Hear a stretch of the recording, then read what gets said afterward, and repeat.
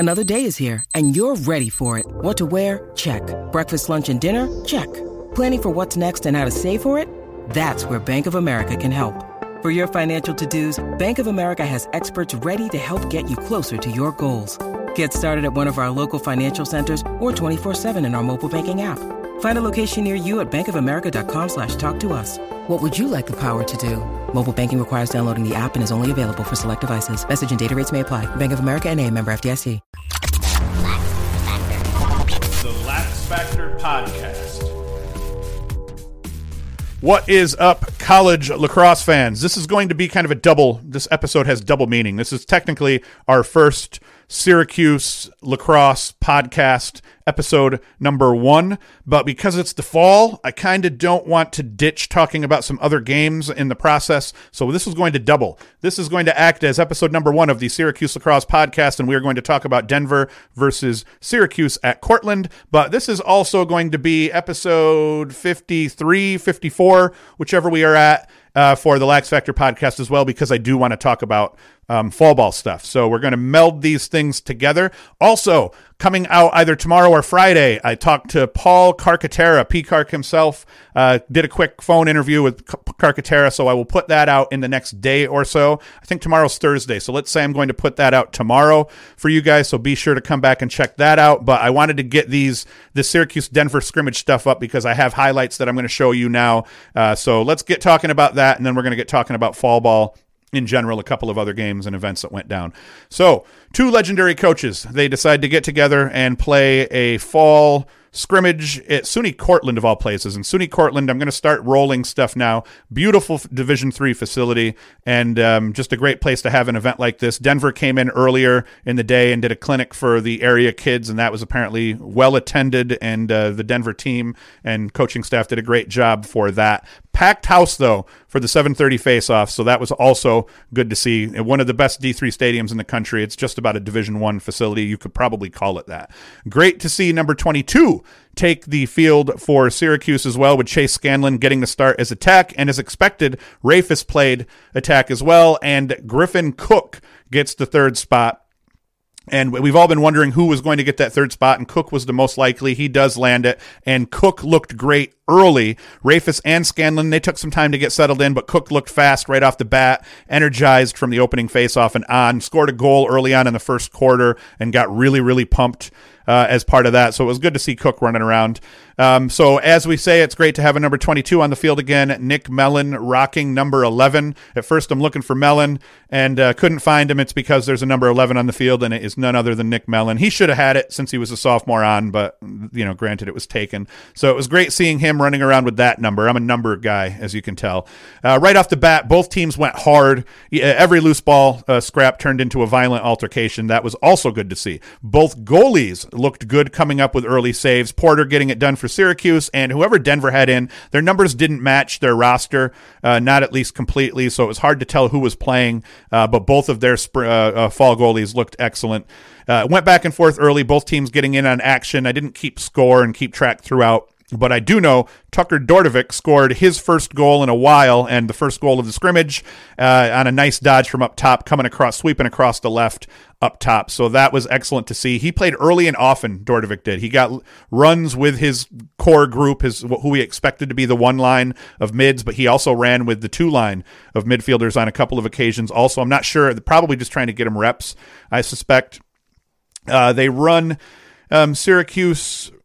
Let me see here. Oh, and then Denver, they go on a 3-goal run after Syracuse scored first. Sam Dwindall, Jack Hanna, I love Jack Hanna, Jungle Jack Hanna, and Johnny Morocco. They each found the back of the net, and that made it 3-1, and then Syracuse started kind of climbing back, and it went back and forth the whole game. At one point, it was 7-7.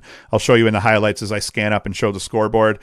Cuse seemed to run their normal offensive sets through much of the first half. We did end up getting a glimpse of the 1-4-1 in the second half. It's possible they ran the 1-4-1 earlier on, and I had on a couple occasions had said, hey, is that the of 141. Hard to tell with the beers mixed in and the bull crapping with a bunch of people in the stands, but we did definitely see 141 sets run more consistently over the course of the second half, thanks to our new offensive coordinator. So that was good.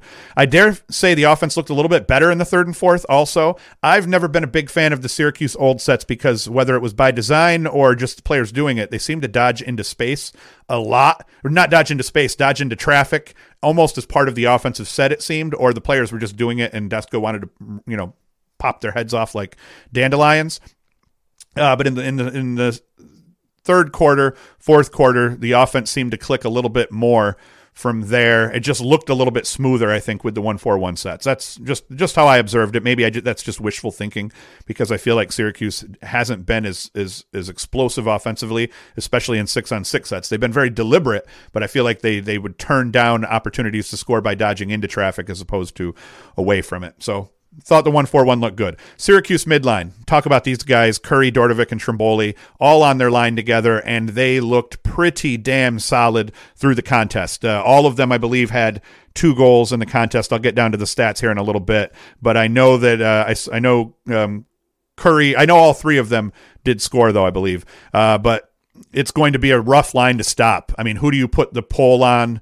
Do you put 2 poles on them? Possibly, because all 3 of them are accomplished dodgers. All 3 of them can snipe from out top. That is going to be a very difficult line to contend with, mixed with the Syracuse attack line, because all 3 Syracuse attackmen are dodgers. So when you look at that first midfield line and the first attack line for Syracuse, Scanlon, the guy wearing number 22, who was an All-American last year as a freshman, he's the guy that is probably the least accomplished dodger on the field amongst that group. Now, maybe not once you start tying in the midfielders, because Scanlon is a decent dodger at the midfield, but Scanlon is an opportunistic dodger. Scanlon's typically not your one dodge unless he's seeing that there's no help. Scanlon typically is your 2 dodge. You get your 1 dodge down an alley, ball goes to X, comes back up to him on a wing, and he dodges underneath, which he did in this game. His first goal of the game that he scored, you may have already seen it. The highlights aren't going to match up with what I'm talking about here if you're watching this on YouTube. But his first goal as a Syracuse Orangeman was him dodging from the right wing on the attack underneath his defender. As I said, he's very, very good very capable dodger, especially at getting underneath. And it was a second dodge. It was the second dodge off the set where the help isn't necessarily there to get there. So that's what you're going to see out of Chase Scanlon. And in my interview, I actually interviewed Paul Carcaterra yesterday, and we talk a little bit about Syracuse and Scanlon and the number 22. And in that, he says a similar thing, and I'm not going to blow up what he says. I'll put that podcast out, by the way, tomorrow, my interview with Paul Carcaterra. That'll be Thursday's episode. I'm coming at you a day late today because I had camera trouble yesterday. My computer updated and it gave me issues. So back to this, though. So the second line for Syracuse, though, they didn't look bad either. As I said, Dordovic got some runs with them early, but Syracuse worked a lot of midfielders in. But that second line, I think it included Mangan, Lipka, and I'm not sure who else. Troy Lauder, I see he scored 2. So anyway, second line for Syracuse has a really deep midfield. That's what we're going to find. Whether they end up breaking up the trio in the first line to give both lines insane depth, I'm not sure what they're going to do. Maybe that was why they ran Dordovic with that second line a little bit. But either way, Syracuse easily are going to be able to put 6 midfielders offensively on the field that can just torch people. But that first line is going to be something special. By the fourth, Syracuse still had their starting attack in, and that was where it opened up. It was 7-7. At one point, I think it was like 10-11 or maybe even 11-10 Denver. Syracuse ends up going on a run over the fourth, and they take a 15-11 lead. One of those goals scored by Scanlon. I think another one was a behind the back that Cook stuck from Rafis. I think a couple of the middies got in on the action, lighting things up from outside. So Syracuse took a 15-11 lead. We start walking out of the stadium with about 4:50 or so left in the contest. By the time we got to the gate, and I think there was a P or 2 involved in that process, it was 15-14. We got in the car and left, probably with about a minute left, and apparently Denver scored again to tie it up. Fitting, though. Everyone's like, oh, there's no OT. There's no OT in fall ball. Denver flew all the way out here. They don't need to be going into OT to figure out, just to lose a stupid fall ball scrimmage. And and feel like shit. Not that I care about how Denver feels or Syracuse in that capacity, but no OT in fall ball. That's ridiculous. So 15-15 was fitting. Both teams did a great job. Incredible turnout. More people at this game than some Division I games we'll see in the regular season. Certainly it could have even been more people at this game than at some Syracuse home games, and Syracuse typically fills it up pretty well for lacrosse standards.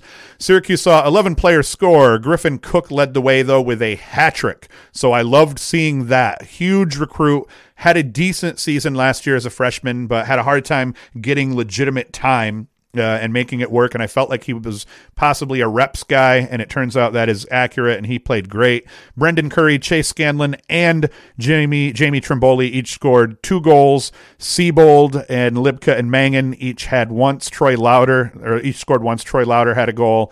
Did I say Dordovic? I didn't put Dordovic in there, but I know Dordovic scored 2 goals at least because he had a sweet toe drag goal also to go with his first goal of the game. That was a sweep from out top. So great turnout, great game. I was glad to have been there. I did drink a handful of beers, but nothing crazy. We didn't get nuts or anything, but the tailgate was decent. Gators, there's a pub up there that we went to pregame. If you're in Cortland and you're looking for a pub that has good bar food, a decent atmosphere, we went to Gators before the game. It's about 3 to 5 minutes from campus or so that was a good place to hit. We get to other action where we get into here's where it's more of just a regular podcast, even though this is technically episode 1 of the Syracuse Lacrosse podcast. In other action, Headstrong event at Hofstra. Lehigh murked Marist and Hofstra at Hofstra's own event. Lehigh, and that's surprising because Lehigh lost, I believe they lost their 4 top leading scorers. They were all listed as seniors anyway, so for them to murk teams offensively the way they did was impressive. Apparently Tommy Schelling, he was the one that was said to have torn it up through both of his scrimmages. He'll be a sophomore in 2020, and he put up 17 goals, and I think it was 13 assists last year. As a freshman, my notes say 1E assists. That's obviously not accurate. So I'm thinking it was he either had 17 goals and 13 or maybe 14 helpers. Rutgers and Georgetown, they went down to the wire in a scrimmage. Hoyas getting a 16-15 win. I think that game-winning goal was scored within the last minute or so of their scrimmage. A bunch of contests. So I think Navy had gotten beat up by somebody. It's possible that Marist beat up Navy or this weekend as well, and there was a bunch of other games that went on. I don't have them all, but I wanted to throw out a couple of the scores that I'd seen when I was making these notes here. All in all, though, Syracuse, they did a hell of a job. Denver as well. Everybody that I talked to, all the coaches that we talked to, they thanked the Denver staff and said they did a great job with the clinic that went on beforehand. So it would be awesome if they started doing something like this more consistently. This is Cortland's alumni weekend, so if they could put something like this together more often for these types for Syracuse, it was great to be able to see Syracuse play and not have to drive that extra 30 to 45 minutes up to the Dome. But moral of the story, I had a good time. That is it. Be sure to come back tomorrow, because tomorrow I'm going to put up the interview with Paul Carcaterra, just about a 35-minute phone interview or so. And it's not your typical bouncing stupid questions off of people and listening to him ramble. So we play a game called, I guess I wouldn't call it a game, but we do a thing where I make him pick between 2 people. Like as if he was doing a pickup game. So he's going to pick between some players. Who would he like?